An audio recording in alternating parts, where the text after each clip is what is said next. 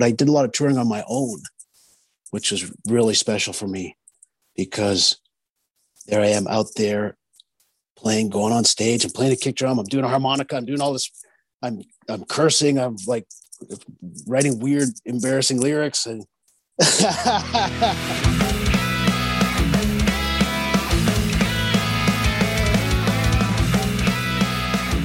Hey, welcome to Growing Up Punk. My name is David. I hope you're having a good summer or whatever time of year I suppose this episode may find you. That's how podcasts work, right? You can listen to this whenever you want, wherever you want. Anyway, this episode, Aaron is going to be chatting with a good friend of his, a former bandmate of his, that being Matt Good, who is now more, I guess you could say, more well-known as Northcote.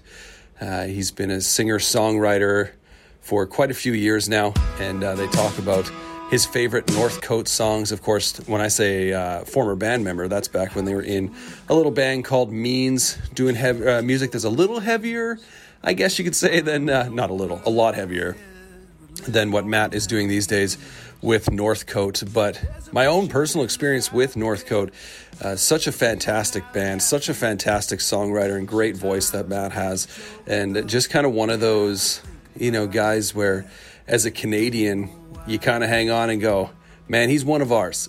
And maybe that's not something that, you, depending on where you're listening to this show from, maybe that's not something that you necessarily experience or can relate to. But in Canada, we have artists who I think a lot of times we like to kind of go, yeah, that guy or that person, they're Canadian and we're hanging on to them. They're one of ours. And Matt is just one of those great songwriters, really capturing and telling great stories in his lyricism. But yeah, Aaron got the chance to sit down and chat with him. If you're tuning into the show, you know, more typically, obviously, we're listening to more, you know, punk-infused music, harder music, faster music, and Matt doesn't make that. So it's a little different, but his roots are in the punk and hardcore scene, so we thought, why not bring him on the show and just talk about some of his great music. So we're going to get into that in just a few moments. Aaron chatting with Matt of Northcote. But first, I should tell you, go follow us on social media at Growing Punk Pod on Twitter and Instagram. We're hanging out there. And, you know, wherever you're listening to the show, rate it and review it. Share it with your friends. Let your friends know what you think. Let us know what you think of the show via the old review system, especially on Apple Podcasts. Help the show kind of grow a little bit that way. And tell your friends about the show. Share it.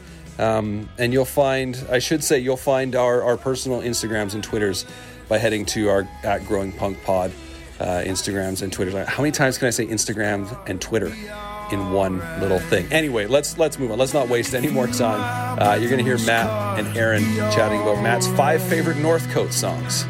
Keep wishing and waving and I keep on saying goodbye.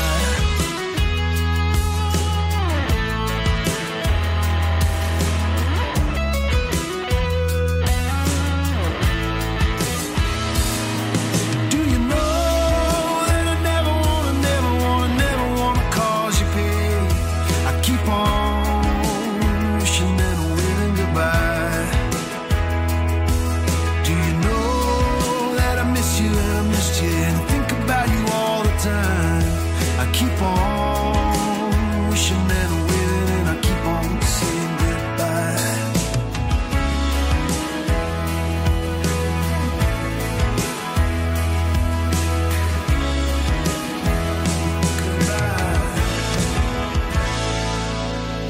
Yeah, so Matt, I want to first start by saying how proud I am of you of hitting your pinnacle of your music career, of being on this podcast. hi, Aaron. Thanks for having me on your show. Oh, man. Yeah, this has been a long time. Well, yeah, kind of a long time in coming. We've talked about it kind of here and there, and I'm really excited about this format, specifically talking about songs. You know, you've been a songwriter for a long time, and so it's just cool to kind of dive into that part of your creativity. And so I usually start by, you know, like trying to find like a fact about the artist or band that I don't know. But it was a little tricky for you just because I've known you for so long. And I was even going through your Wikipedia and seeing if there was anything that like TMZ had posted that maybe I didn't catch up on about some scam you were a part of a few years ago, selling calling cards or something, but couldn't find anything like that. So, So I want to start by, you've been writing songs, even before I met you, which was, when you were maybe 17 or something like that, 16, 17. And I should probably know this, but I don't, exactly remember even asking you this, but kind of how did you start, becoming interested in songwriting, from a solo perspective, versus a full band in mind? When I met you, you were playing in a band, which I then joined later, but I know that you had been writing songs already. And so I'm just kind of interested to hear, what that influence was. Cause like I said, I don't really remember talking about this years ago. Well, do you remember you and I making together tapes on a cassette tape machine? You and I would make blooper tapes, funny songs, comedy sketches and comedy bits. And oh yeah, that's really the type of machine that I used when I was probably 12 or 13. When I started writing songs. My dad had an alarm clock with a cassette tape in it with a mic, and I would go into his office and steal cassette tapes, and they were of my grandfather's sermons. And, they were like kind of special tapes, like old choir tapes and sermons. And I would take them and record songs over them and listen over and over again. Yeah. I had songs about, like I fell in love in a chat room, and when I was 13, and had a song about that person. And so recording helped me get into songwriting. Because okay. I could hear it back, and so I play a little bit, hear it back, and it's very much what I still do now, just sing it and redo it over and over again. Yeah, and I feel like so since Means ended, like I've been doing lots of kind of recording on my own too, as well as playing guitar, which I didn't play in the band. But yeah, it's that weird thing. It's like hearing something you just made, and it's like, oh, that sounds cool. It's like, I know that sounds cool. That's why I wanted to record it. But it just kind of keeps going, and you keep layering it. And so that's a cool kind of corresponding idea with that. Yeah, that's funny. I was just talking with Kelly this week about, I think I might even still have one or two of those tapes in a box of us just like, didn't we do one of just like throwing CD cases at like a metal bunk bed or something and just losing it laughing? And yeah, well, one comes to mind for me is like traffic reports, weather reports, the traffic, what the traffic's like. And the town where we met has just a couple streets, like there wasn't any traffic. Yeah, but we had these call-in shows where it was really super heavy traffic, and traffic was steady, and we gave the reports. With songs, in that way, it's kind of like almost talking to myself. Yeah. I sing, and then I hear it back, and then I have a response. So then I come in and change the bridge, or change this part, or change the key. And in that sense, I don't know why I was interested in that, but it started when I was 13, probably. Yeah. And like, so, I mean, kind of around the same time you were getting into punk music, what's the kind of correlation between those two? Or, was writing, non-punk stuff, filling a gap that was there, or just exploring different avenues? Like for someone like myself, like I never had those same desires. It's like, I just wanted to play punk music, and so I'm kind of curious as to kind of what brought that inspiration on, and what made you think like, oh, maybe I can write something different than this other style of music that's really influential to me.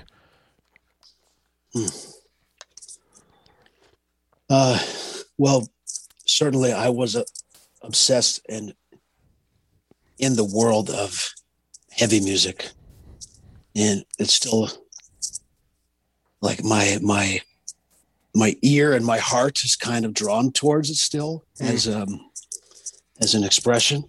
But in my early 20s, I think I wanted to see. I think I wanted to see other type of artists and kind of just see what was out there. It was like an exploring thing for me. Yeah. And, when I started writing songs as a kid, it wasn't only riffs and metal. It was more Nirvana, and and, gospel music, church music at the church. Yeah. And so I had, you know what? I'm not sure why that was in me. I think those are those are the two worlds of expressions I've tried so far: songwriting and more heavy music. Well, and some comedy. So that's 3. Yeah. Maybe that's the next progression, is exploring some comedy in music again. That's a good idea. I have thought of that before. Well, I tried it with a barbecue YouTube channel and it didn't go over so well. So maybe it's sometimes adding comedy into things that people don't want it to be in is more of a turnoff. So, so will you continue your barbecue show? Well, I haven't done that for a few years. I did that when I was on a break from work a few years ago. I had taken a sabbatical, and so I did some YouTube videos, and I kind of had like heavy music playing in the background, and just being sarcastic and funny exclamations and stuff. And I mean, it just wasn't for everyone. I don't know. Some of the videos have some views on it, but it was just one of those things that it's like, hey, nobody else is doing this, so let's just give it a shot and see what happens. So my friend and our roommate has a podcast about his Subaru car, or his a webcast. Oh, okay. And it's pretty fantastic. Canadiana comedy. Oh, like he just drives around in his car and talks, or does videos, or what? Well, he sprays WD-40 in the cracks and stuff like that, and gives you good hacks and tips about the Subaru car. Okay, sweet. Well, yeah, there's all sorts of ways to be creative out there. So I never thought of filling cracks in a Subaru car to be one of them, but I think, Aaron, with the songwriting, I just am curious how durable of an artist I could be. Yeah. Even with Northcote, I've had different sounds and styles and eras, and even means had different. We were heavier for a while, faster, more mathy, more straight ahead, and sometimes I'm more country now, but sometimes I'm more angular and kind of, there's a bit more anger. It's not like a country song. It's something different. So yeah, that's just part of it for me. Is how bendy can I be? How do you find the balance of creating different types of music? Do you find you go into songwriting, one way if you're hoping for a certain outcome versus another, or is it just let's kind of see what happens, just start playing and like kind of more natural like that, or do you usually have an idea in mind, like, okay, this song's going to be, whatever, direction you're going? For me these days, it's very much a feeling and seeing what happens. I might have an idea, or a word might spark a melody in my head, and then the chords we'll see. Or there is a one song or two from this list where I wrote the words first. Oh, and cool. But for me, that doesn't happen very often. It's kind of like in the moment. I'll have a rising of feeling, and I'm like, oh, I kind of I felt something. My heart is open. I better keep this and work on this. This is important to me. Yeah, that reminds me of when I had a guy named Steve Kravac on. So he produced like MXPX, Life in General, Slowly Going the Way of the Buffalo, and lots of those punk albums. He's also a solo artist as well. And he was saying that he always writes the lyrics first, because if he has nothing to say, then he's not going to write a song. And I just thought that was really neat. It's kind of different from the world we came from. I feel like, lots of the bands we were into, like Good Riddance and, Propaganda, like bands like that for sure. It's like, they definitely have a message they want to get across. Not that the other bands we listened to didn't. Or maybe just, it just seems like a natural way to create a song is to start with the music. But I just thought that was a really neat way of looking at songwriting is, if I don't have anything to say, then why would I create music to go to nothing kind of thing? So that's, just a different way to be creative and sometimes do things the opposite. Yeah, and sometimes you might have a riff that you might save and you might not have words, or sometimes someone might be walking around town and have an idea, but you don't have your guitar on you. So you save it on your phone or write it down and journal it or whatever. So it is funny that I was surprised to hear you say we were music first always, but I think we were music first always. Well, and maybe just in my mind, because as a drummer, right, I'm not necessarily, and we'll get into this a bit more, because I feel like I didn't pay attention nearly as much, back then to that, which again, being a drummer, I'm not thinking about the lyrics. It's just like, oh, whoever's writing the lyrics is going to do it, and, they'll come as they come, and that'll be a part of the song, But kind of years later and talking with more musicians and lyricists, you kind of see the different ways that those play off of each other and how lyrics are, just as important as the music. And so again, because that's not really my world, writing lyrics, I'm not gifted at it. I can't even do it if I try. And so I just kind of forget about that whole part of creativity sometimes. When you were talking there, I was thinking of like the singer and the words is like another instrument, like if someone's screaming, we would often like take the cue from the singer, like, boom, this is going to be a big part. Yeah. This is a soft part, or boom. And then, but if I get too caught up in my head in my own lyric writing, I might forget to let that natural instrument of just singing go. Yeah. So, it's all a little bit of each. Yeah, for sure. Yeah, I'm not trying to discount singers. Obviously, I get that's a major part of it, but just I guess that's not what I'm creative with, and so it just doesn't come as naturally. But maybe we talked about this over the years, kind of since Means broke up. But was there ever a time, when we were still going full time, where you kind of knew or perceived that you wanted to, be pursuing a different style of music, creatively more than the music we were playing? Like, did you ever think, okay, I could be happy being done with this style of music and scene and move on to something else? And I know it's kind of a weird question to kind of ask, but, and Means finished fairly abruptly, but, I know at that point, you had already started kind of, maybe distancing yourself a bit from that music scene and maybe some of the bureaucracies that kind of came with what we were doing. So I was curious as to, and by that time you had already released a number of albums already, under Emerson Letters and different solo EPs and stuff. So, during those last times what was your thoughts with that? I don't know if that's something that we've ever kind of really talked about.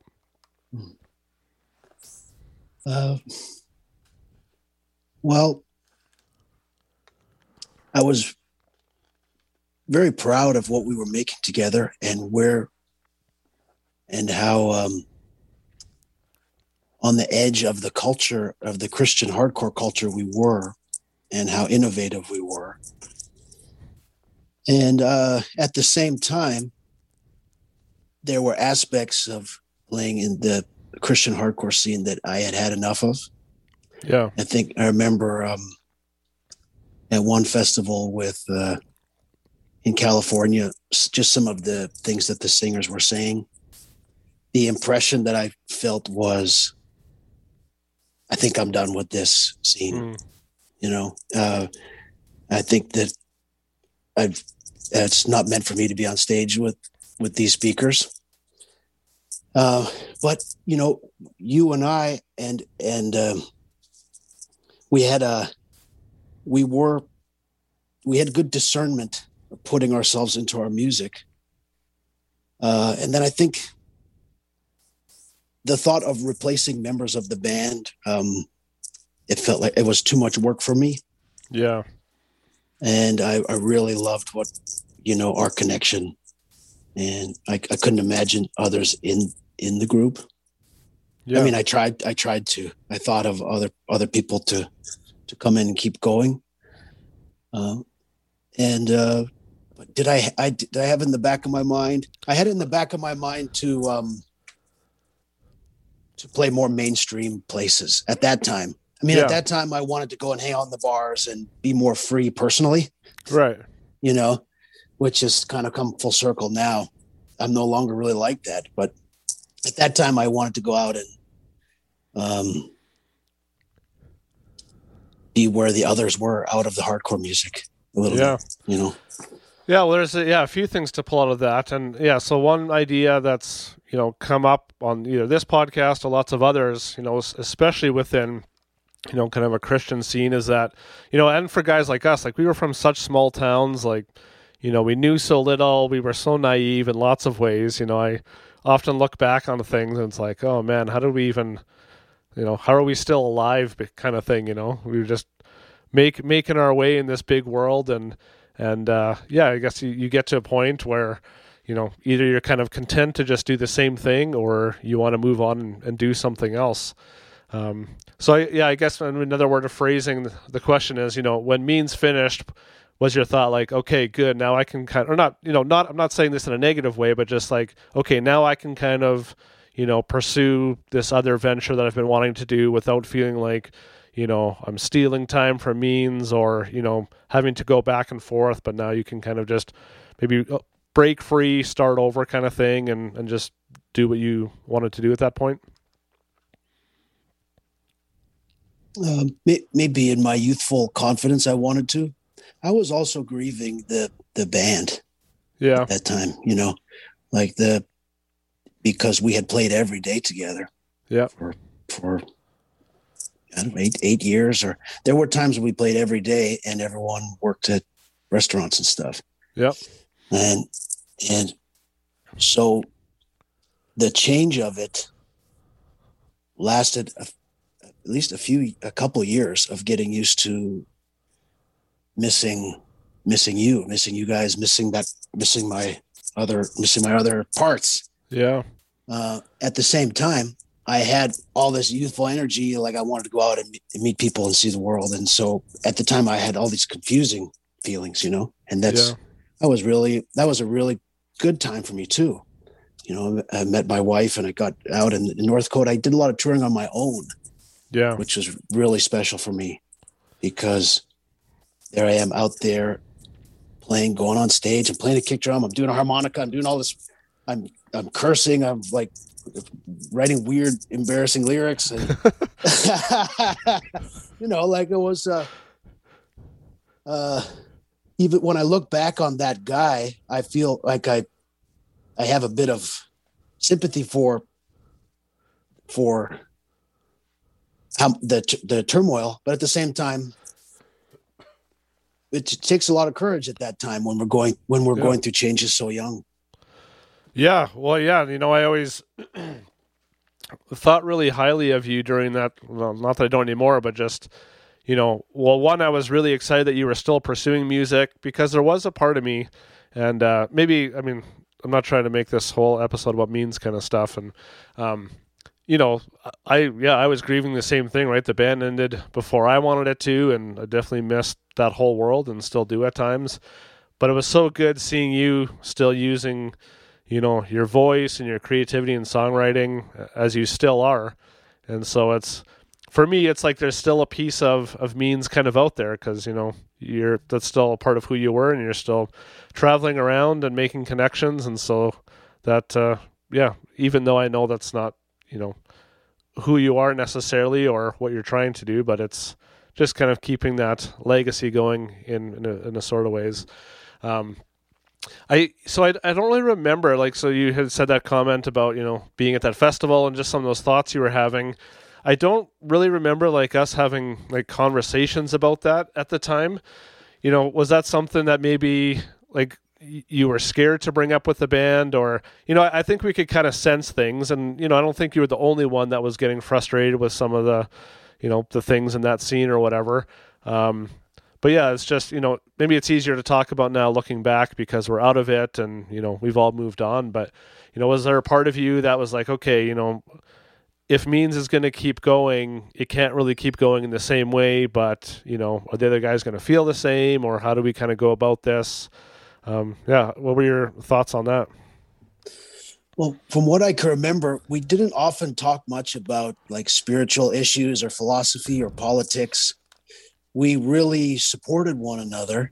And like you said, we kind of trusted one another's unique faith and identity and what each person brought to the group. I think at that time, I also felt like I also wanted to take care of you three in a way, and you were taking care of me too. So I didn't feel like, because losing faith or gaining faith or having a change in your life is very personal, and we need to take care of each other instead of, it's fragile. We're at a fragile age. I felt fragile. Yeah. So it's just so interesting how spirituality and that expression about faith and God and life was so central, but also just almost like a cloud around us. It wasn't the central thing. It was just kind of like a thing. So, does anything come to mind for you on that? Yeah. Well, I mean, it wasn't a unique situation. There's lots of bands that, like I said before, you kind of start, when you're a certain age and you have certain goals and aspirations, and then that kind of changes as you, expand your ideas and experiences. And I think if you don't communicate it, then it kind of makes it more challenging. And I wish that's something that, I would have been even more aware of, and maybe it's hard, you're living day to day, or, you're tired, you're driving, you're kind of focused on the goal of being a band and playing music and getting to the show and all that stuff, right? You're not necessarily, and we were young too, maybe we weren't, as sensitive as we could have been. But I do wish that's something that maybe we would have talked about more, right? Just learning from each other, seeing where each other are at. I guess you just kind of assume, right? It's like, oh, we all kind of came from this background, so I assume we're all just feeling the same way as we're growing, but that's not usually how it goes. As people grow, they change all sorts of different ideas and ways of life and whatever, and it's not that it's a bad thing. Like, there's lots we can learn from each other, and so maybe that's what my takeaway is I wish we would have tried to learn from each other more instead of, maybe being annoyed at each other's weird little quirks and whatever. But again, it's, we're trying to focus on the band, and so lots of those things kind of get left behind. And there's lots of, a band like Under Oath, on a much bigger scale, kind of same thing happened, right? They kind of all came from a certain scene and beliefs and whatever, and then they become this huge band, and then they basically break up and drop off Warped Tour, and it's like, what's going on? And it was just all this inner turmoil and things. And so anyways, that's kind of a story of its own. But I guess it's just important to learn from each other and maybe check in more, which, again, we were just naive 21-year-old guys. Like, it just wasn't something that was there. So anyways, that was a long-winded kind of answer to that. But yeah, it was just, as I was thinking of that, it was like, I don't know if I've ever really asked Matt, and I think of you because you continued on with music, and so that's why it's intriguing. Like, was he maybe hoping the band had finished earlier so he could pursue this, or just whatever kind of thoughts were happening around then? I mean, I don't perceive that's how you were thinking, but I was just curious. I think we all wanted more, but I was at peace. Yeah. And,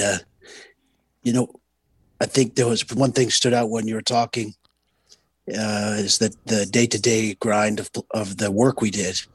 We had to be tough. Yeah. And so maybe we weren't as soft as, I know that I was really I can be a pretty driven person and maybe not listening that well. But I also remember times where we would say prayers for one another, stuff like that. That's very special to me, looking back on that. Yeah. Well, yeah, and we were all figuring it out, right? Like, we were doing it together, but, you still perceive things differently. And, we each had, maybe different things going on back home that were, right, playing into it. And so there's so much of that. So anyways, I mean, you can beat that horse until its legs have taken off down the river, but we don't need to do that. So just ride the horse to the river. Ride that legless horse like it's never been ridden. Anyways, well, the point of this is to be talking about Northcote songs. So let's get to some of these. So I had asked you to share 5 songs that are favorites or meaningful or whatever. And so, I'm excited to hear, some thoughts behind these. I mean, you've written so many songs, like even before, so back when I was saying, when I first met you, even then you had already written so many songs. And, I don't know how you keep track of it all. And so I'm sure it was hard, even, picking 5, because, there's so many good ones too. So let's start with Worry. You may take a chance on the props or the scene, on the good words you heard when you were young. And I may take a swing to knock it out of the park, 'cause I don't know where it's going, but I like where we are. Yeah, I don't know where it's going, but I like where we are.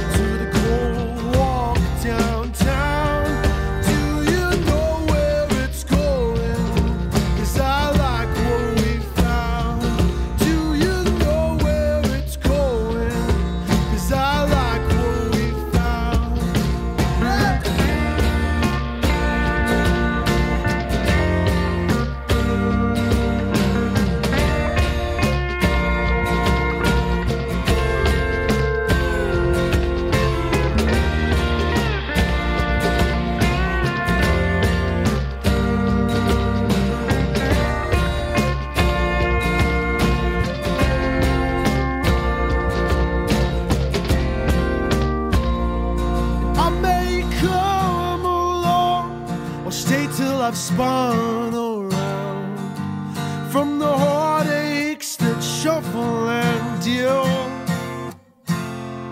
If we lose control, I'll never be too far. I don't know where it's going, but I like where we are. I don't know where it's going, but I like where we are.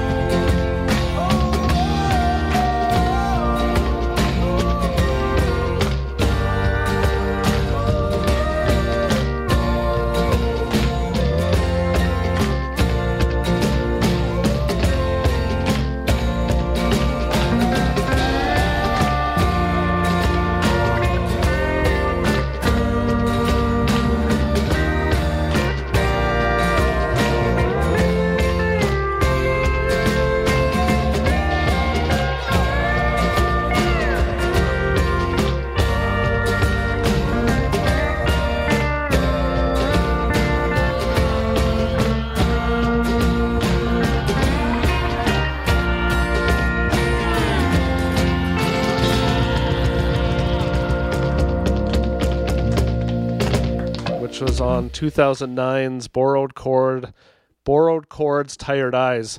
So is this considered an EP or a full length? Because it's got 9 songs on it. Yeah, I've never known. I always call it an EP, but I think I don't know. What is it? What is it? Well, because this album is longer than some of your other ones that are considered full lengths, and so I was just looking on Spotify and just seeing, and I think it was maybe listed there as an EP or something. So, well, which is funny because there's been other albums we've talked about on this podcast where it's considered an EP, but it might have 8 songs and the album is still 45 minutes long. So, anyways, I didn't know if there was a technicality there, but that doesn't really matter. I'm sorry, Aaron. I don't know. Okay, I think since it was the first thing, that's what we called it. Yeah, no, that's so. This was your kind of your first full collection of songs that you'd released as Northcote. You'd released a number of albums and EPs, like you mentioned before. As the Emerson Letters and different, monikers or whatever. Whilst Means was still a band. So, how did Northcote kind of come about? What were some of your initial, goals and hopes with this album, and kind of your new projection forward as, a solo artist?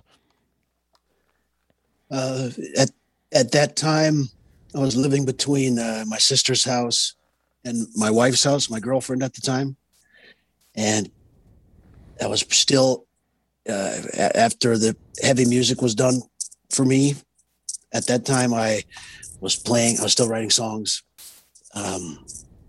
And the first recording was to try and get a record deal, try and get back on tour, try and get back to where I was, be full-time working, so it was the first step. It was kind of like starting over again in earnest, because, I had played coffee houses and some gigs when I was in the band with you, but now it was time to try see if I could do this full time. So this Oral Chords, Tired Eyes is kind of like a first tryout to see what that would be like. Yeah. Yeah, and I mean that was a big shift, like you said, from going what you were doing in Means to, not only just to the sound of the music you were creating, but also to, kind of almost a new scene and, what touring was going to look like so many different things. Do you remember kind of how those shifts felt? Like, was it jarring? Was it exciting? How did you kind of navigate just, the familiarities, but also just the things that felt so maybe distant or new or anything like that? Well, I would go out and play shows, either riding along with the headline band or else in a car that I borrowed, from a family member. So it wasn't like van and trailer. It was just car. Yeah. So arriving, when you're going to play solo, you arrive to the bar or the venue, you look at the stage and you look at the microphone stand, and that's it. That's all there's going to be for the whole thing. There's there's no amps, there's no lights, there's no nothing. You look over, there it is. You put down your guitar case right where you're going to stand, and then you start playing. So it was a test of courage for me in a way, which I've been playing. I've been playing in front of people already, though, but it was a different kind of challenge. Yeah. That's what I'm curious as to how that shift felt like, without, having the band there, it's a different kind of energy, different kind of crowd, you're kind of starting fresh. I mean, I know people were coming to see you because, they knew of you from Means, in some aspects, but then you started, having new people come and what was it exciting? Was it frightening? Do you kind of remember, the feeling of just getting into that kind of whole world? And it was, I played late at night. Like I played at bars late. That was different. Yeah. There was more of a bar culture. There's more staying out late. There's more drinking culture. There's more women at indie rock shows or different people than maybe, that was part of my focus too at that time of my life. Yeah. And then what did I feel about the different crowds? It's hard to say. I mean, Means had a good level of success, and I always felt confident. And with Northcote, I didn't have a lot of confidence because I would look up to the people who were sounding great and writing good songs, and I didn't know what that was going to be like for me. Yeah. Yeah. Well, yeah, let's talk about the song you picked from this album. So the song is called Worry. It definitely seems to be a song that has stuck with fans and listeners over the years. What do you remember about writing this song, and why does it stand out to you? I remember being a little insecure about the song, that it was too country. The song is just a simple repeating chord rhythm that's kind of basic, and it's later on in the EP for that purpose, probably to be hidden a little bit, because I thought it's a little country, But over the years, it's been pretty durable. The song, or like some of the lyrics definitely sound like I was 22 or whatever, like you can, but a lot of the songs are like, I don't know or a lot of that song is, I don't know what's going to happen here. You can do this, you can do that. I don't know where we're going. I like where we are. And at that time, my wife was going to move away and I didn't know if I was going to go. Yeah. And so in a way, that song is a good durable message now, like we sang it on tour just a couple weeks before the pandemic, the last year. Yeah. And just singing it along and looking around. I mean, it's the sentiment of the song to me now is more like, I don't know if I'll be back here again or not. It's kind of savoring the moment. Yeah. Yeah. Well, I think maybe that's why it resonates with so many people even still. And I was just YouTubing this song today and just watching some of the covers. There's actually some pretty cool covers of the song, like Dave and Tim House, have covered this song. There was another couple. They looked like they were in like an Irish bar or something, and it was actually like he was doing the harmonica, and it was pretty cool. So it's clearly a song that's connected with people. And so did that, when you were going into this album, was that kind of a hope or goal at all I know you always want your songs to connect with people, but was it, I want to try and have, kind of like one anthem or something that, is really going to stand out? Or is it just, here's the collection of songs and let's just kind of see what sticks with people?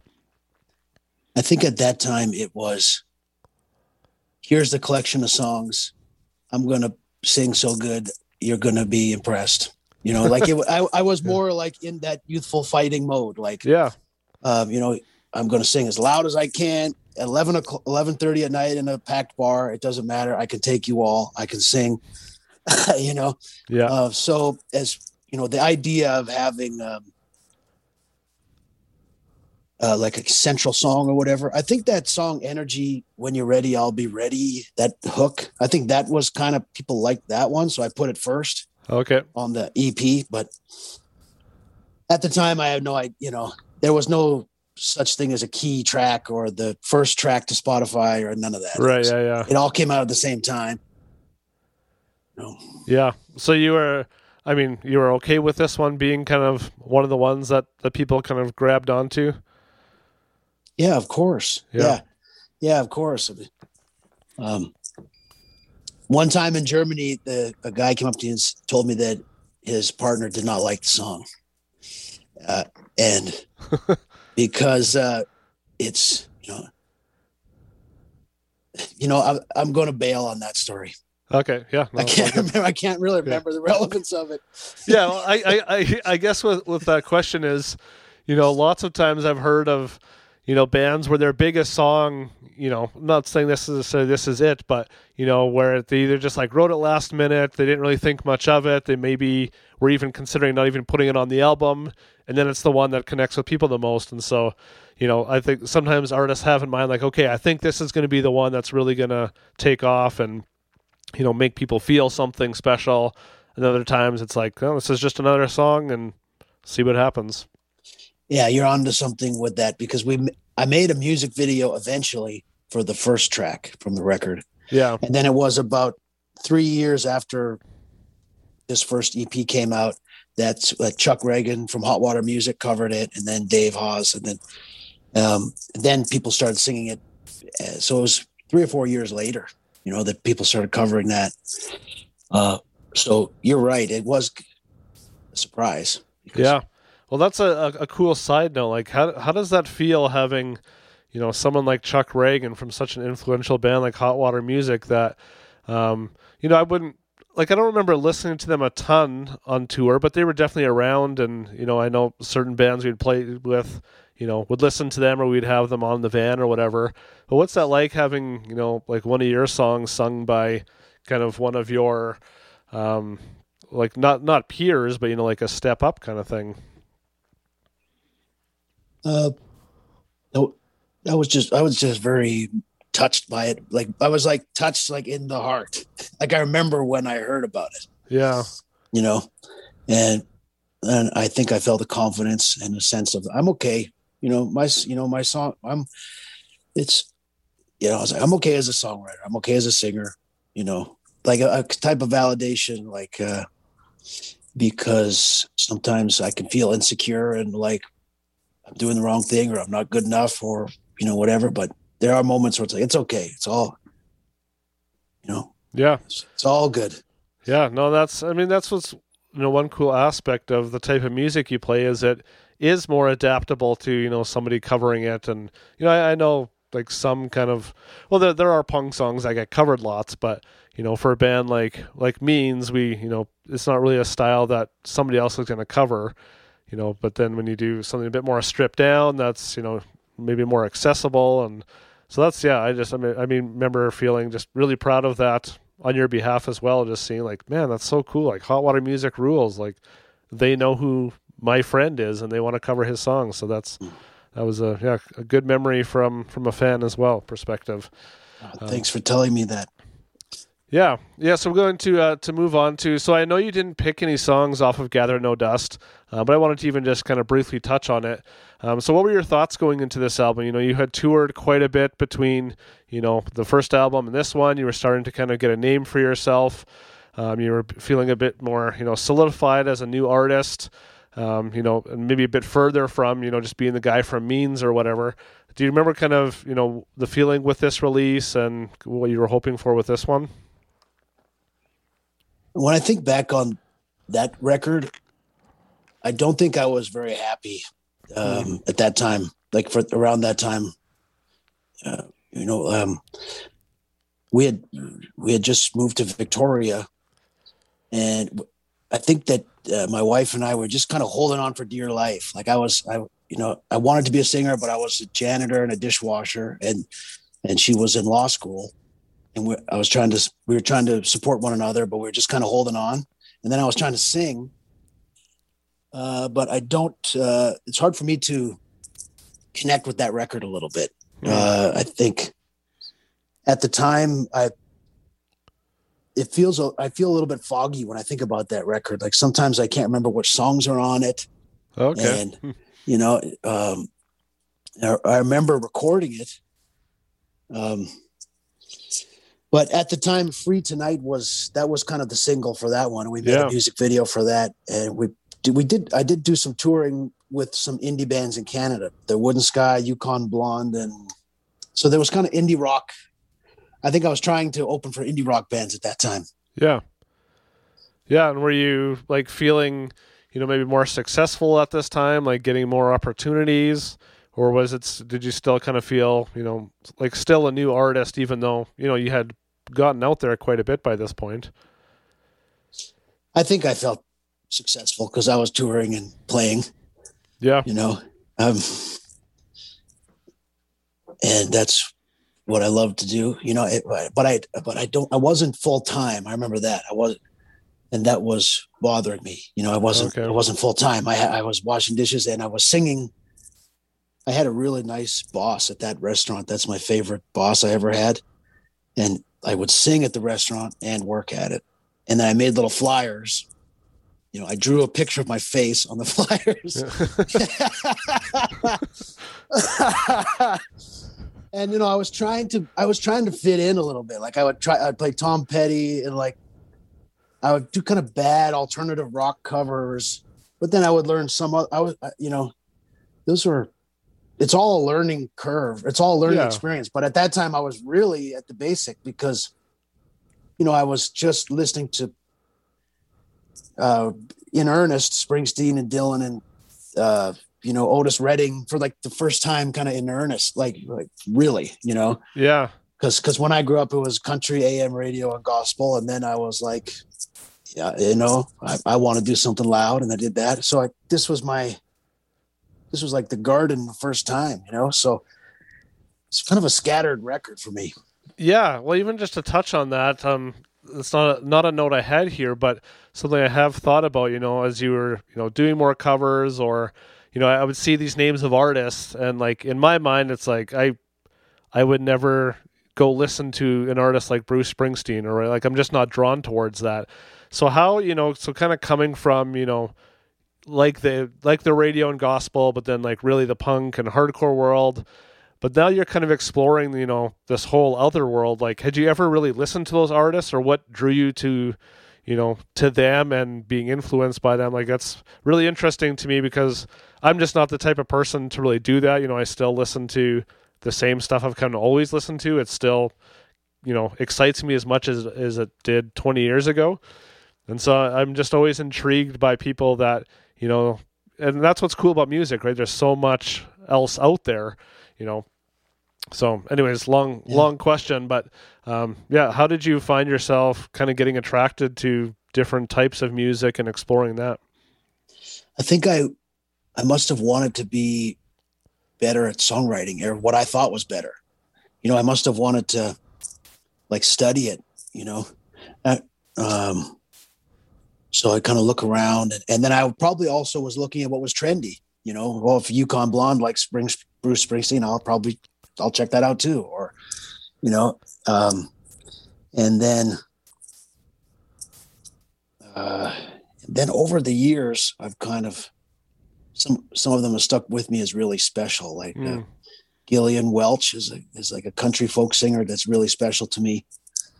But yeah, I think it was I was a student eager to learn, but also I was just looking for a trend to grab onto, cause I was, since I wasn't touring, I was like, well, I got to play somewhere. So I play at the Irish bar, at this kind of fancier, hip kind of restaurant, and then at a sports bar, and Jock Jams. A little bit. So I could play Free Falling by Tom Petty for a long time. Yep. Yeah. Or I was like, I went to school almost, but I was putting myself through school doing these things. And it was a little bit of money and a little bit of beer each time. And I did that a lot. And I think it paid off on the next record. Now that we're talking about it now.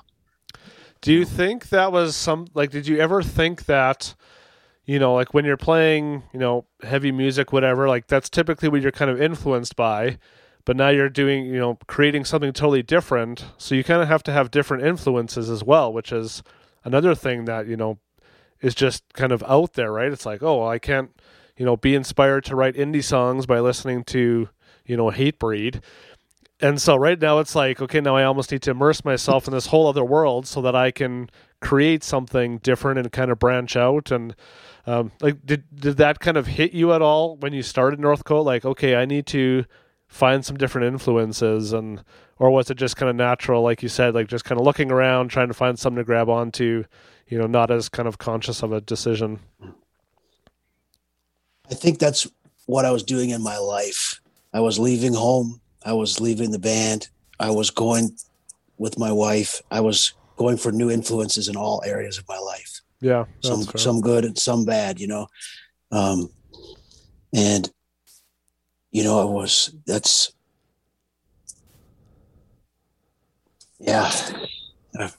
Yeah. Well, so going back to this album, like it's got some big songs on it, like you said, Free Tonight, Take the Ride, Battle. I love that song.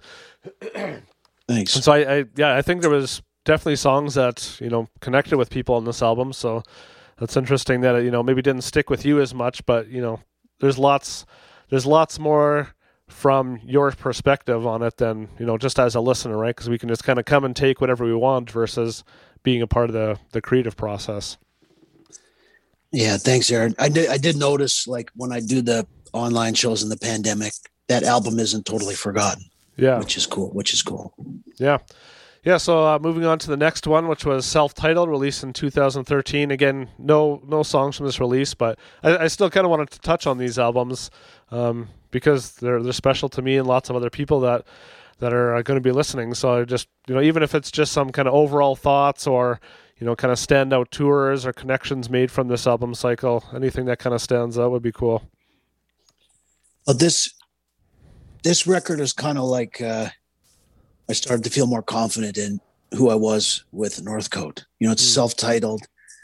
and I started playing a lot more, and I kind of started feeling my backbone grow stronger, and I was getting more reps as a singer performer, and the recording of it was made with Colin Stewart in Vancouver when the Hive was in Vancouver, and Colin was so supportive and so skilled at helping me make the record in a really creative way, and it kind of, that was being it self-titled is cool because it was kind of like my first grown-up record. If that's pejorative, but it kind of felt like that. Yeah, which is interesting because I mean I've always loved your album titles, whether it was with Means or with Northcote, or other projects. Like you just, same with your lyrics. You just have a unique style to the way you put words together, and so yeah, I was curious as if it was hard to have a self-titled album. In one way it's representing you in a special and unique way, but in another way, I always, anytime I have a band that I love and it's a self-titled, it's like, oh, but they could have had a cool name for this album instead of self-titled, right? Because there's how many self-titled albums out there. But at the same time, lots of those artists will say like, this is kind of who we are, as a band. Even MXPX, their last one is self-titled, after 30 years of being a band. It's like, now this is who we are, this is how we want to represent ourselves. So in that way it's unique to itself. And so I didn't know if that was like an inner battle going back and forth, or if it was just like, this is what it needs to be, and I'm good with that.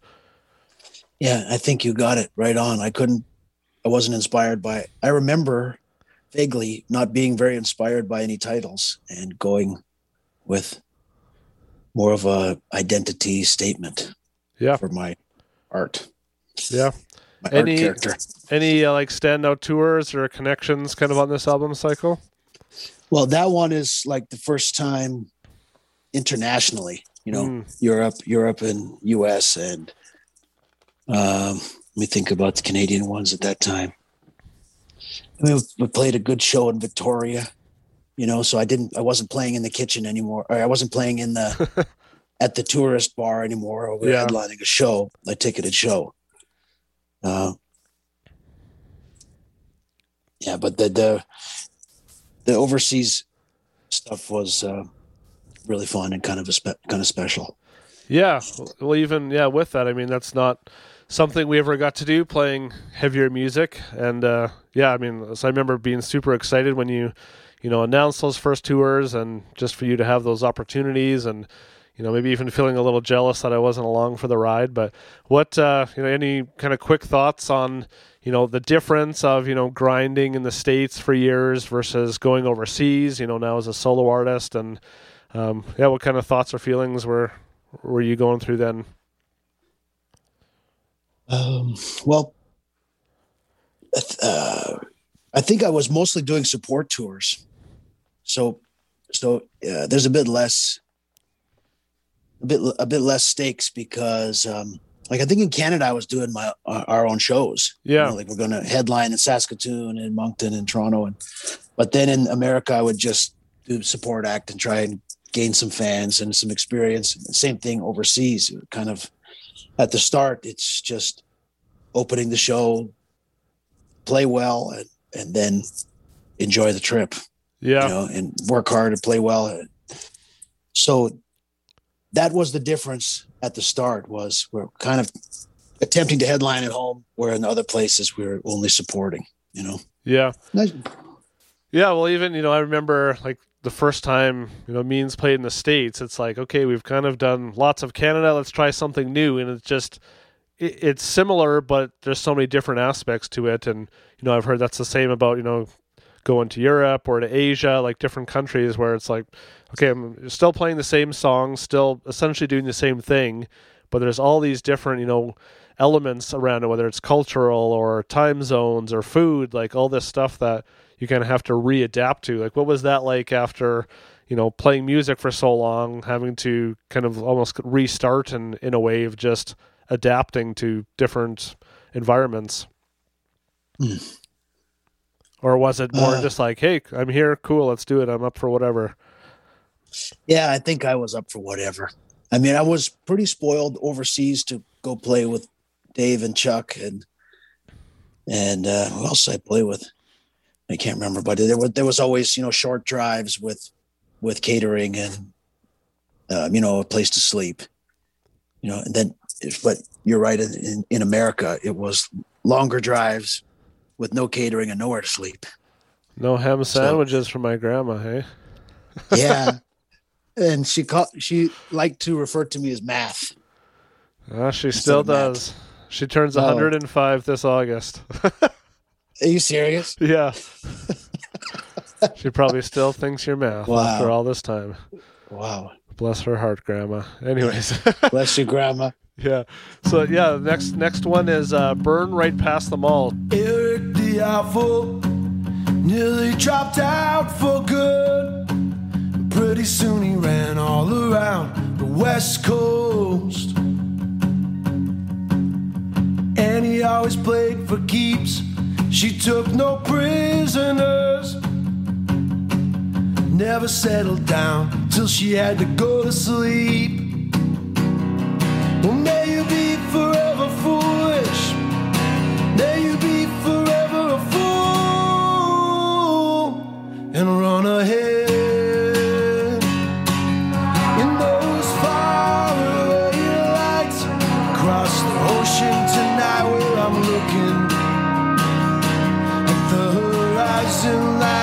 Tankers, the dark clouds and the breakers, you burn right past them all. Got the keys to your new garage back in '85, back when Mama and Daddy were still alive. Well, nothing really gets you down. You love those old cars beating around. You work your faith in your small town. Well, may you be forever foolish. May you be forever a fool. And run ahead. In those faraway lights across the ocean tonight where I'm looking. The horizon line and the tankers, the dark clouds and the breakers, you burn right past them all. You said don't live with regret, even when you die. Give yourself a chance to come back around. Well, I'm still your fool. Well, I'm still your I'm still your fool. I'm still your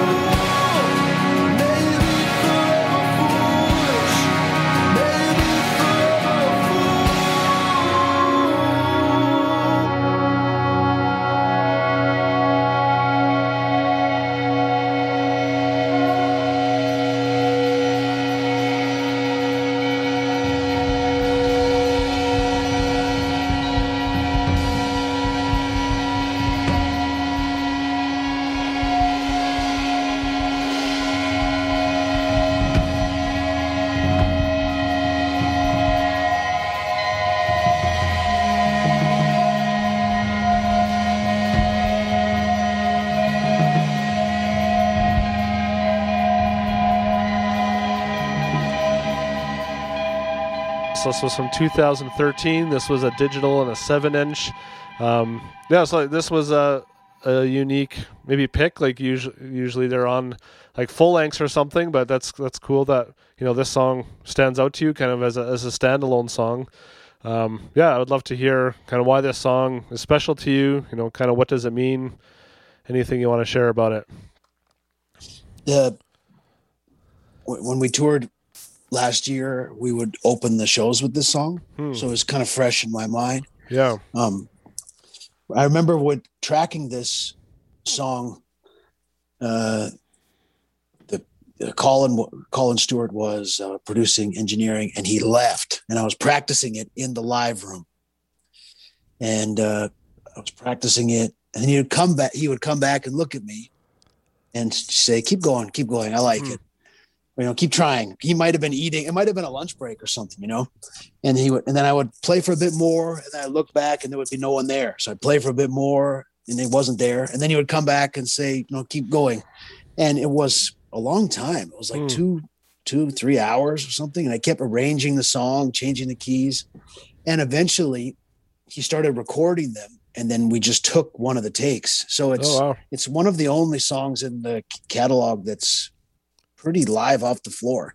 Yeah. And so then to overdubs, it's funny because the drummer, Merrick Tyler, is the drummer on this song. He comes in and there's these big shots at the end with horns and a guitar solo, and Merrick is trying to hit the changes with no metronome, right? So it's just the song is playing in his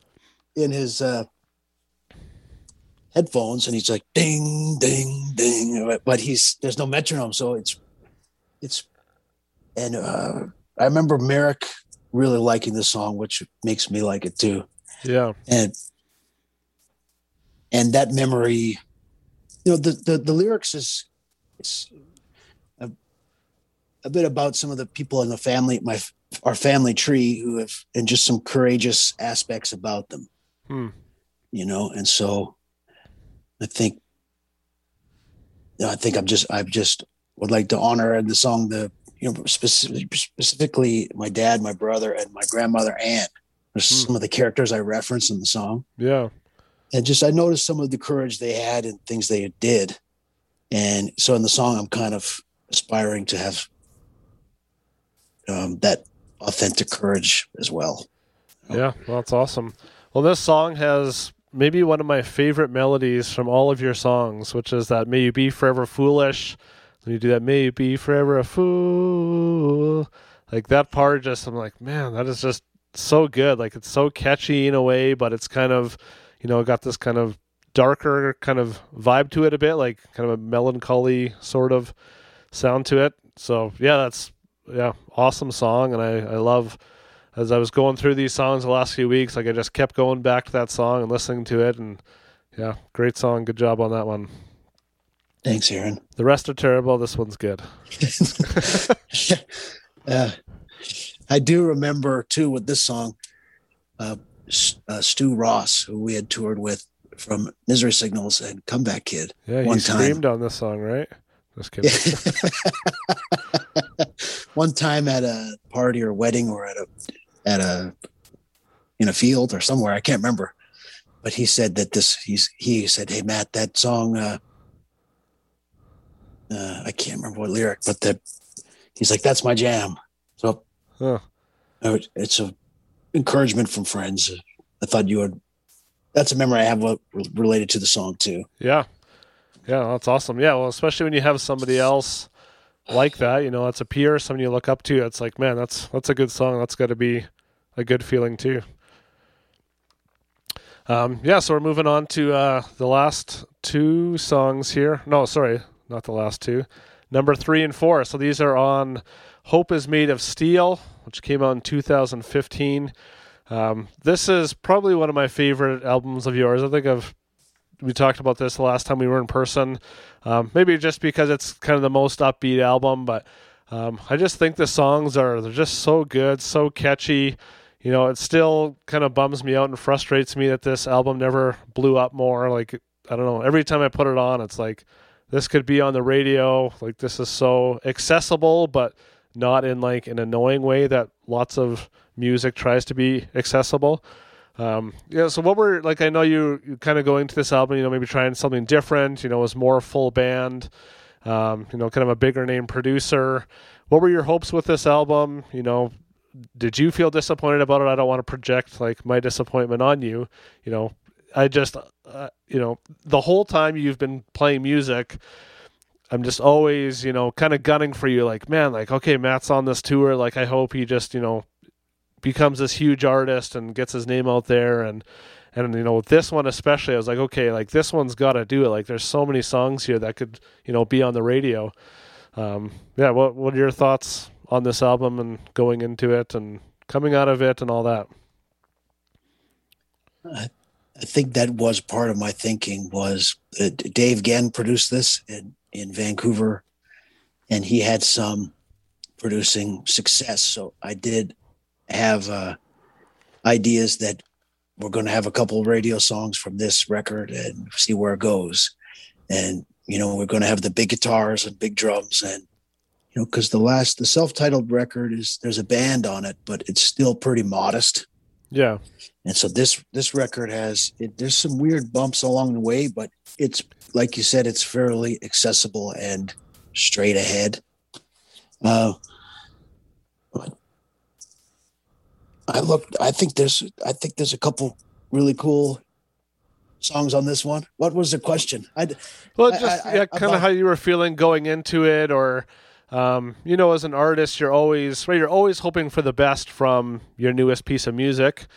For the most part, right, you're putting your best foot forward, and you have different hopes and goals with it. And again, I don't want to I'm not trying to project things didn't happen how you wanted. They just didn't happen maybe how I wanted. But I'm just an outsider, right? Like I don't know. I guess as an outsider, it just kind of seemed like, okay, like when am I going to hear this song on the radio, or when am I going to see Matt on tour with such and such artist? And it just kind of never really seemed to happen. So maybe that wasn't even the goal to happen. Again, I don't want to project my thoughts on it, but it just seemed like it kind of had this projection going forward that maybe didn't really reach where it could have gone. Yeah. Well, that's cool. Yeah. Thanks for telling me that. Like, that's cool. That's cool for me to hear. I mean, I think some of the songs broke through in a way to some college radio, and I still kept playing. We played a lot on this record too. Yeah. And then that's when we started headlining in Canada and overseas. And I think fondly on the record because I had a good personal connection with the producer, Dave Genn. Yeah. And there's just a couple songs that will probably stay with me as long as I do this, that are on the record. Yeah. And so I'm thankful for that, Then it's all good. Yeah. That's, after this one, or when you started writing for, I guess, there was quite a break in between this one and your newest one. Did you have the thoughts of like, okay, I've kind of done that, I'm not going to try to do that again? Or was it just the songs on the new album were just what you were feeling at that time? Was it a specific thought, or was it more kind of organic in that way? Are you asking about the production, Aaron? Sorry. Well, yeah, like the production, or like the full band, or like we'll get to your newest album. I mean, it's definitely more stripped down again than Hope Is Made of Steel. So I didn't know if that was just one of those thoughts of like, okay, we tried that, it is what it is, moving on kind of thing, or was it just, well, these new songs are just what feels natural, so that's what I'm going to focus on. Oh, I see. I think it was intentional to rock a bit more. I wanted to rock a bit more. There was like 2 or 3 years where I switched to electric. Yeah. We did shows with the Gaslight Anthem and Frank Turner, and we're playing like bigger places like that. And we're playing louder. And so, that's what I wanted to do. That's what we're kind of exploring with. Yeah. Northcote was rocking. And did that fulfill that desire to do that, for those 2 years or whatever that you were playing those songs and touring on that? And yeah, I think so. And it gives some depth to the catalog too. Like now there's quite a dynamic. There's a lot of dynamic in what I've made with my collaborators and friends. Yeah. Now with the Northcote show it could be a little bit of everything. you know, which I think might confuse people but that's just the way it is with me. I just have a dynamic interest in how I want to do it. Yeah. Well, and it makes sense for you because you come from a dynamic background, right? Like radio music to punk music to hardcore music to indie to acoustic to full band, right? Like, so Totally. It makes sense, right? Because there's lots of artists that are just like, I'm a rapper. Well, now I'm going to write a punk album. And it seems a little disjointed sometimes, which, I mean, whatever. Musicians can create whatever they want, but it does make sense for someone like you, like, to have that, right? It didn't seem out of place. The songs were great. You sounded, comfortable in what you were doing. Yeah, that. I find that really helpful. Thanks. Like, it's not like my mother didn't say that Simon and Garfunkel is the best thing in the whole world. There was nothing like that. There was, my mother was into music when I was younger, but there was no school. I did the schooling on my own. And I'm the oldest sibling, and it's all kind of scattered. Yeah, for sure. Yeah, I'm still like that now. Like, I'll listen to death metal and country and hip hop and classical and, meditation music, Yeah. But I'm trying to be a clear communicator, though, Aaron, I will say. I'm trying to be as clear as I can. Yeah, which sometimes you need to be, sometimes you don't. So I guess there's, finding that balance. But, well, let's talk about the songs that you picked off this. So the first one is Leaving Wyoming.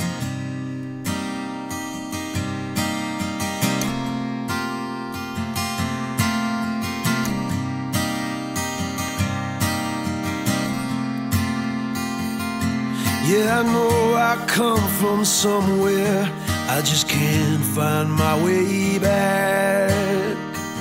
And someone tough is packing up his truck and making my brothers laugh. I didn't want to choose between staying with mom or dad, so I'm leaving Wyoming. I don't think that you would notice me if I showed you some old pictures. Here's me at the high school dance. I never tried cigarettes. Now it's hard to tell the difference between the black sheep and the golden child. So I'm leaving Wyoming.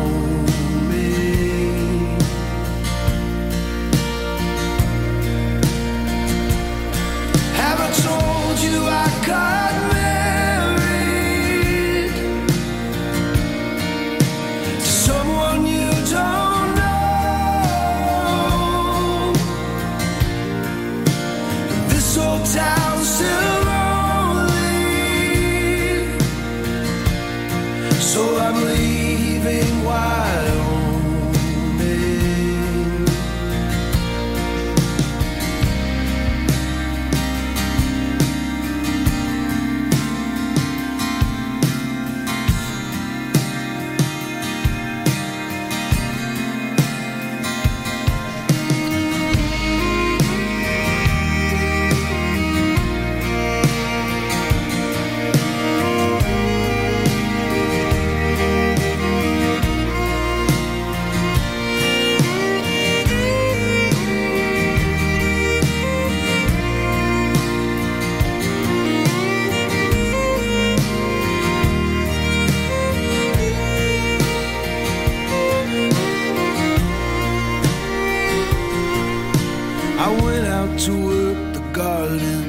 That's where I swear I heard you.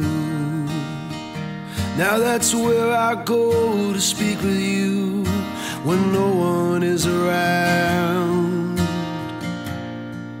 And remember what you said to me when you lay your head down. You were leaving Wyoming.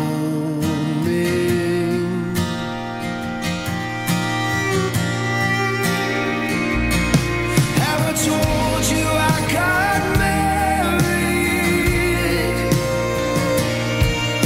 to someone you don't know.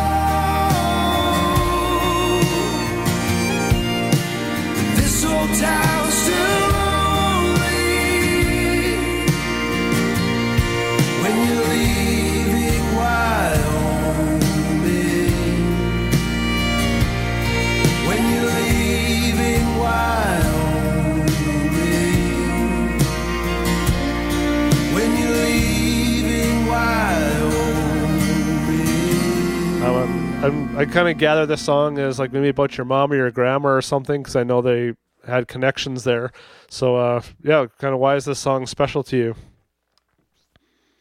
I remember driving home from like a Christmas where Brittany and I were driving to Ottawa, where we were living, and we were kind of sharing about our families. This is some things about my mom and my dad. And she said, "There's some things about my family," and knowing the context, we're just sharing more of our context, where we come from, who we are together, to get to know one another. And I passed the phone to her, and she started just jotting down some lyrics, and that was like the start of the song. Oh, cool. And that's the only time that's really happened where I've had an idea, that Brittany has written down some lyrics for me, and I'm glad that worked out like that. I do. There are other two memories I have in my notes here. Is that Dave Gedden, the producer, had just lost a family member before we were making the record, and we've got to that part. I go out to the garden. I'm sorry, Aaron, I can't get the song in my head. Okay. But that's when you laid your head down, and we looked at one another and had the emotion came up a little bit, and so it was special in the studio too. And then the crowd, the audience singing along with that song was pretty special to me. Yeah, because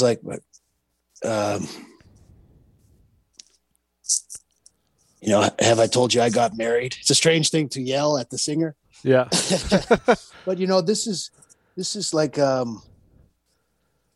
it's another song about leaving, like I was talking about before. Like my mother left home in Wyoming to move to Saskatchewan. Yeah. And that must have taken a lot of courage at the time. And so I'm looking for any of these connections that I have to help me with what I'm doing in my life. Yeah, for sure. And that feeling of when I leave home, or when someone passes away, or when you're far away. You're not going to know what's going on. Yeah. Like when I pass away, I'm not going to know who wins the World Series. That was the thing. It'll be the Blackhawks. It always is. I'm rambling a bit. No, I love it. Well, you know what? It reminds me and affirms that, like, you are meant to keep playing music. I feel like when I listen to your songs and albums and lyrics, it's like, okay, this stuff wouldn't have really fit with a hardcore band, right? Like, it's just different styles, different ways of processing thoughts, and you've just had so much cool stuff to say over the years, and stories to share, and yeah, it's a good outlet, right? Because there's lots of this stuff that just wouldn't come out the same way with a different kind of music. And so I think that's cool that you've been able to, process these things, maybe dig a bit deeper into just different parts of your life to draw inspiration from. So that's cool. Yeah, and I love the kind of melancholy sound to the song. It's got great melodies, and it's not one of the upbeat songs on this album, but it really kind of helps to break up the album and kind of maybe pull back to kind of your earlier albums and just kind of the sound that people kind of expected from you by then. So yeah, great addition to the album. The next song is also off of Hope Is Made of Steel, and it's the song Bracelet.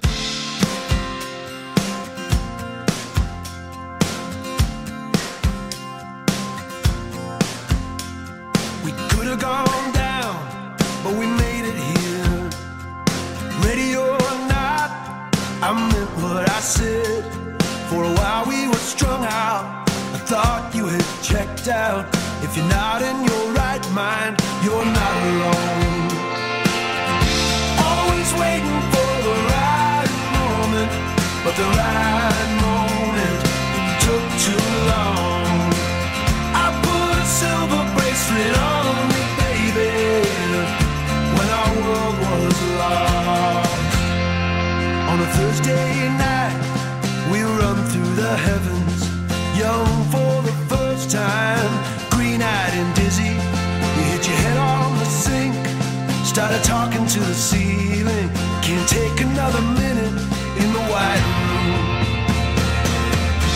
Always waiting for the right moment, but the right moment took too long. I put a silver bracelet on you, baby, when our world was lost. I might be a little crazy at times, but I'm telling you the truth. Some people search their whole lives for someone like you.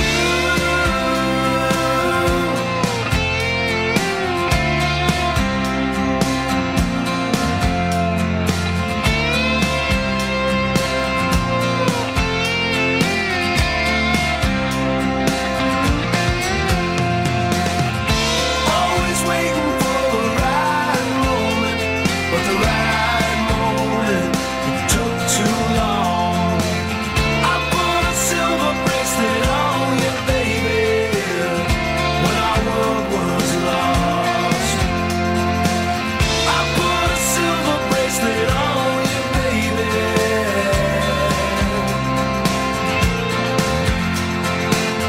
I put a silver bracelet on you, baby, when our world was lost.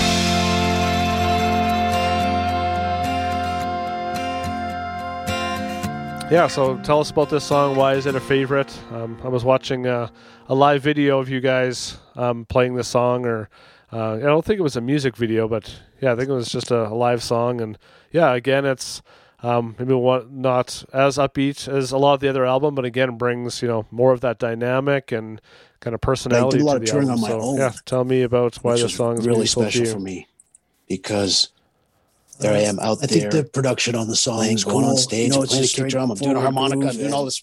There's a I'm- slide I'm guitar, cursing, I'm and like it's kind of that writing Tom Petty influence embarrassing coming lyrics. back. And,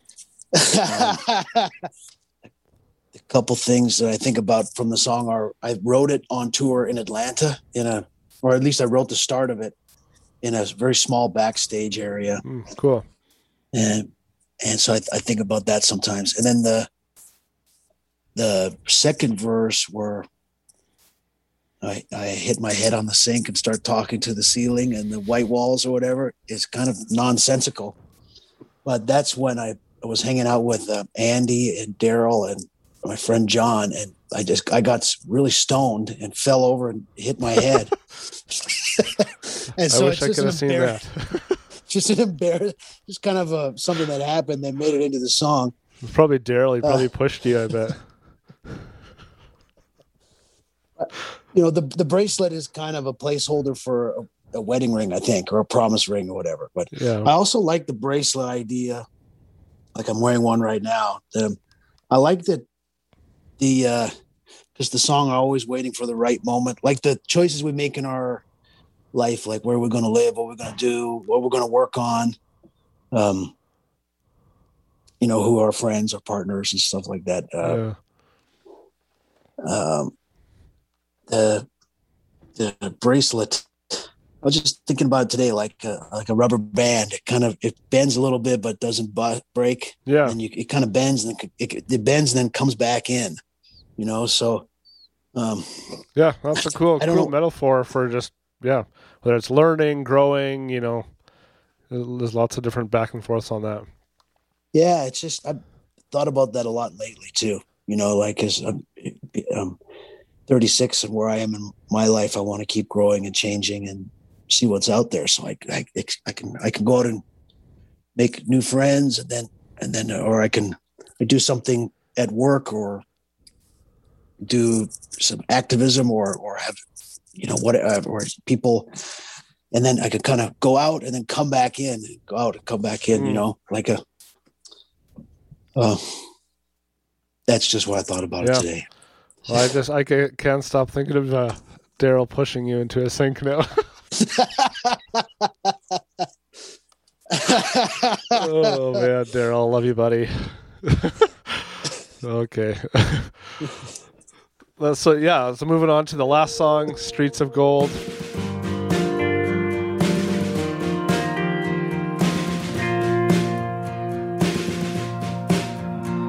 Planes are flying overhead, cars are parked in a row. Parents in the churchyard are watching over their own. I've seen thunder in the alley and the boys drinking bar to bar. I've seen angels on a roulette spin behind the statues of war on the streets of gold.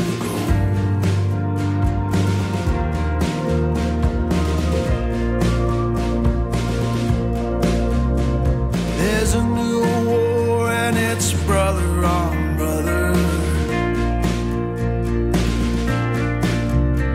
Cain and Abel are alive and they are well. The city is a jungle, the young men are soldiers now. On the streets of gold, the streets of gold, on the streets of gold, the streets of gold. See how we're tied together by needle and by thread. How the drugs come for our memories. Goodbye notes from trust fund kids. And all the missing faces looking down again. All the missing faces are looking down again on the streets of gold.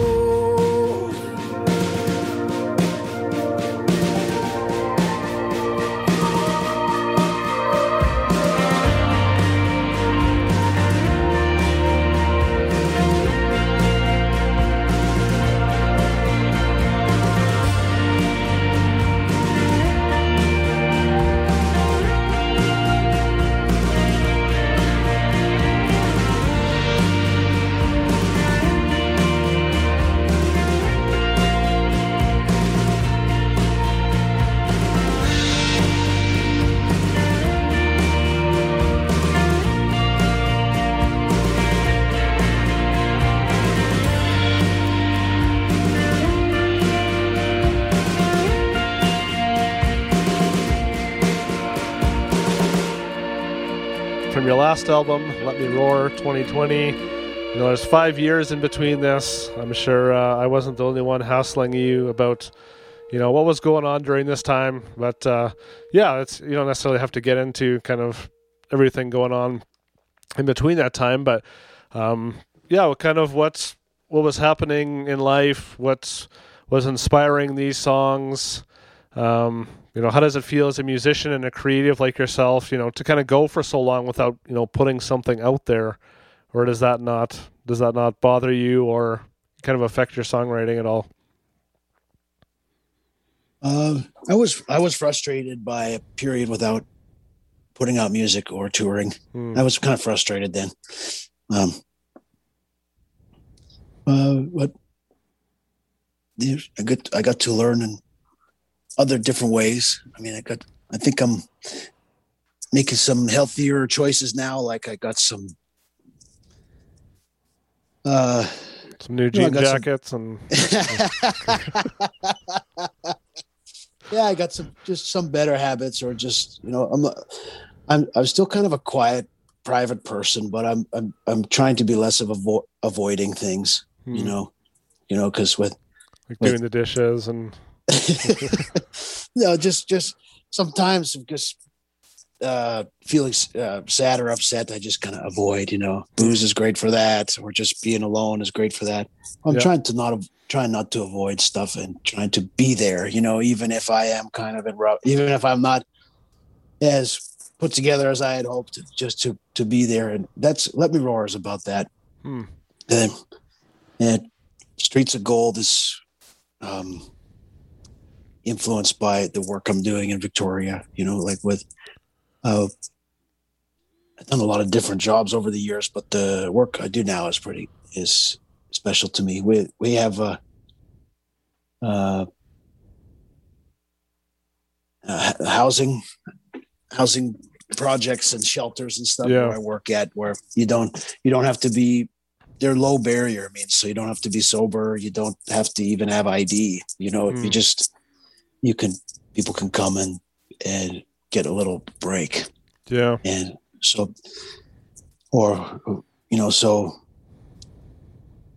the Streets of Gold, it's kind of a poem.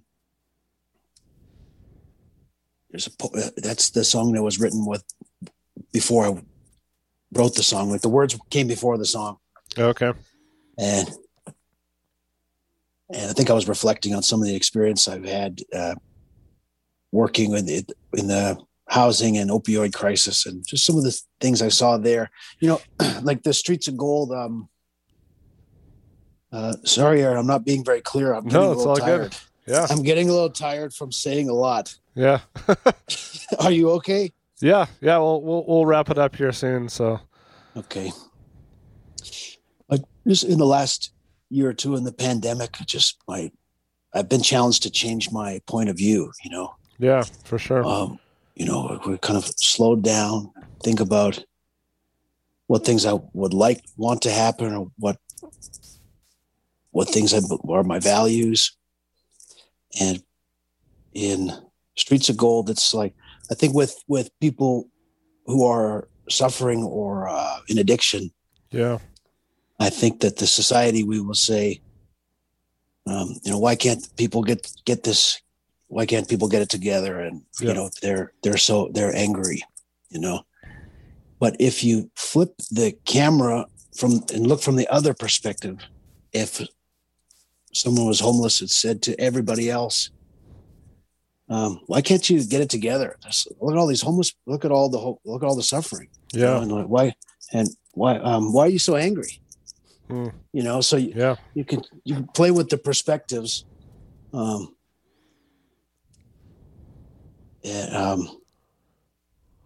That's kind of deepening some of my work I'm doing here. No, that's awesome. That's great insights into that, and just hearing the different things that are inspiring you to write now is really cool. The last thing that we'll touch on is just, I know you haven't been able to tour on this album because of COVID, but you've been very active, online with live streams. And so I was just curious as to, how you've been finding that connection. Has it been fulfilling? Kind of how have you found the interactions, because you're not in front of people anymore, right? You don't really have that to feed off of, right? You're just kind of doing your thing, looking at the camera, but it's still been a great way to connect with people. Yeah, that's been really helpful for me, just to stay in the practice of songwriting and help with my mental health in the virus. Cause it's been a couple of years now, or however long the pandemic's been going, but there were times that were, I was more afraid than others. I was more inside and stuck at home than others. Yeah. And so just the fact that people are there on the other end to hear me sing really helped. Also, I'm still here making things. Like I'm still writing my songs. I still put out a record. And so I wanted to let the followers know that too. Like I'm still here playing, and I've made up songs in the pandemic too. Yeah. Yeah, and I mean, people are at home more. They're looking for that connection too. So that's a great thing that wasn't available 10 years ago or whatever, right? So it's nice that you can connect with people for free, and you don't have to tour, and still let people know that you're alive and you still have nice jean jackets. So that's always a bonus. I don't know why I'm hung up on the jean jackets. You look great in them. I dig it. Yeah. Awesome. Well, it's bedtime for both of us, and yeah, dude, this has been awesome. I appreciate your insight and just your creativity and your ability to keep moving forward when there's been lots of ups and downs in life. And I as a fan of your music, it's cool to still see you creating and making a name for yourself. So keep it up, and we'll see you at the next ball game, I guess. The next time the Blackhawks are playing the stadium, we'll go and catch a couple innings. Sounds good. Love you, buddy. All right, you too. See you, dude.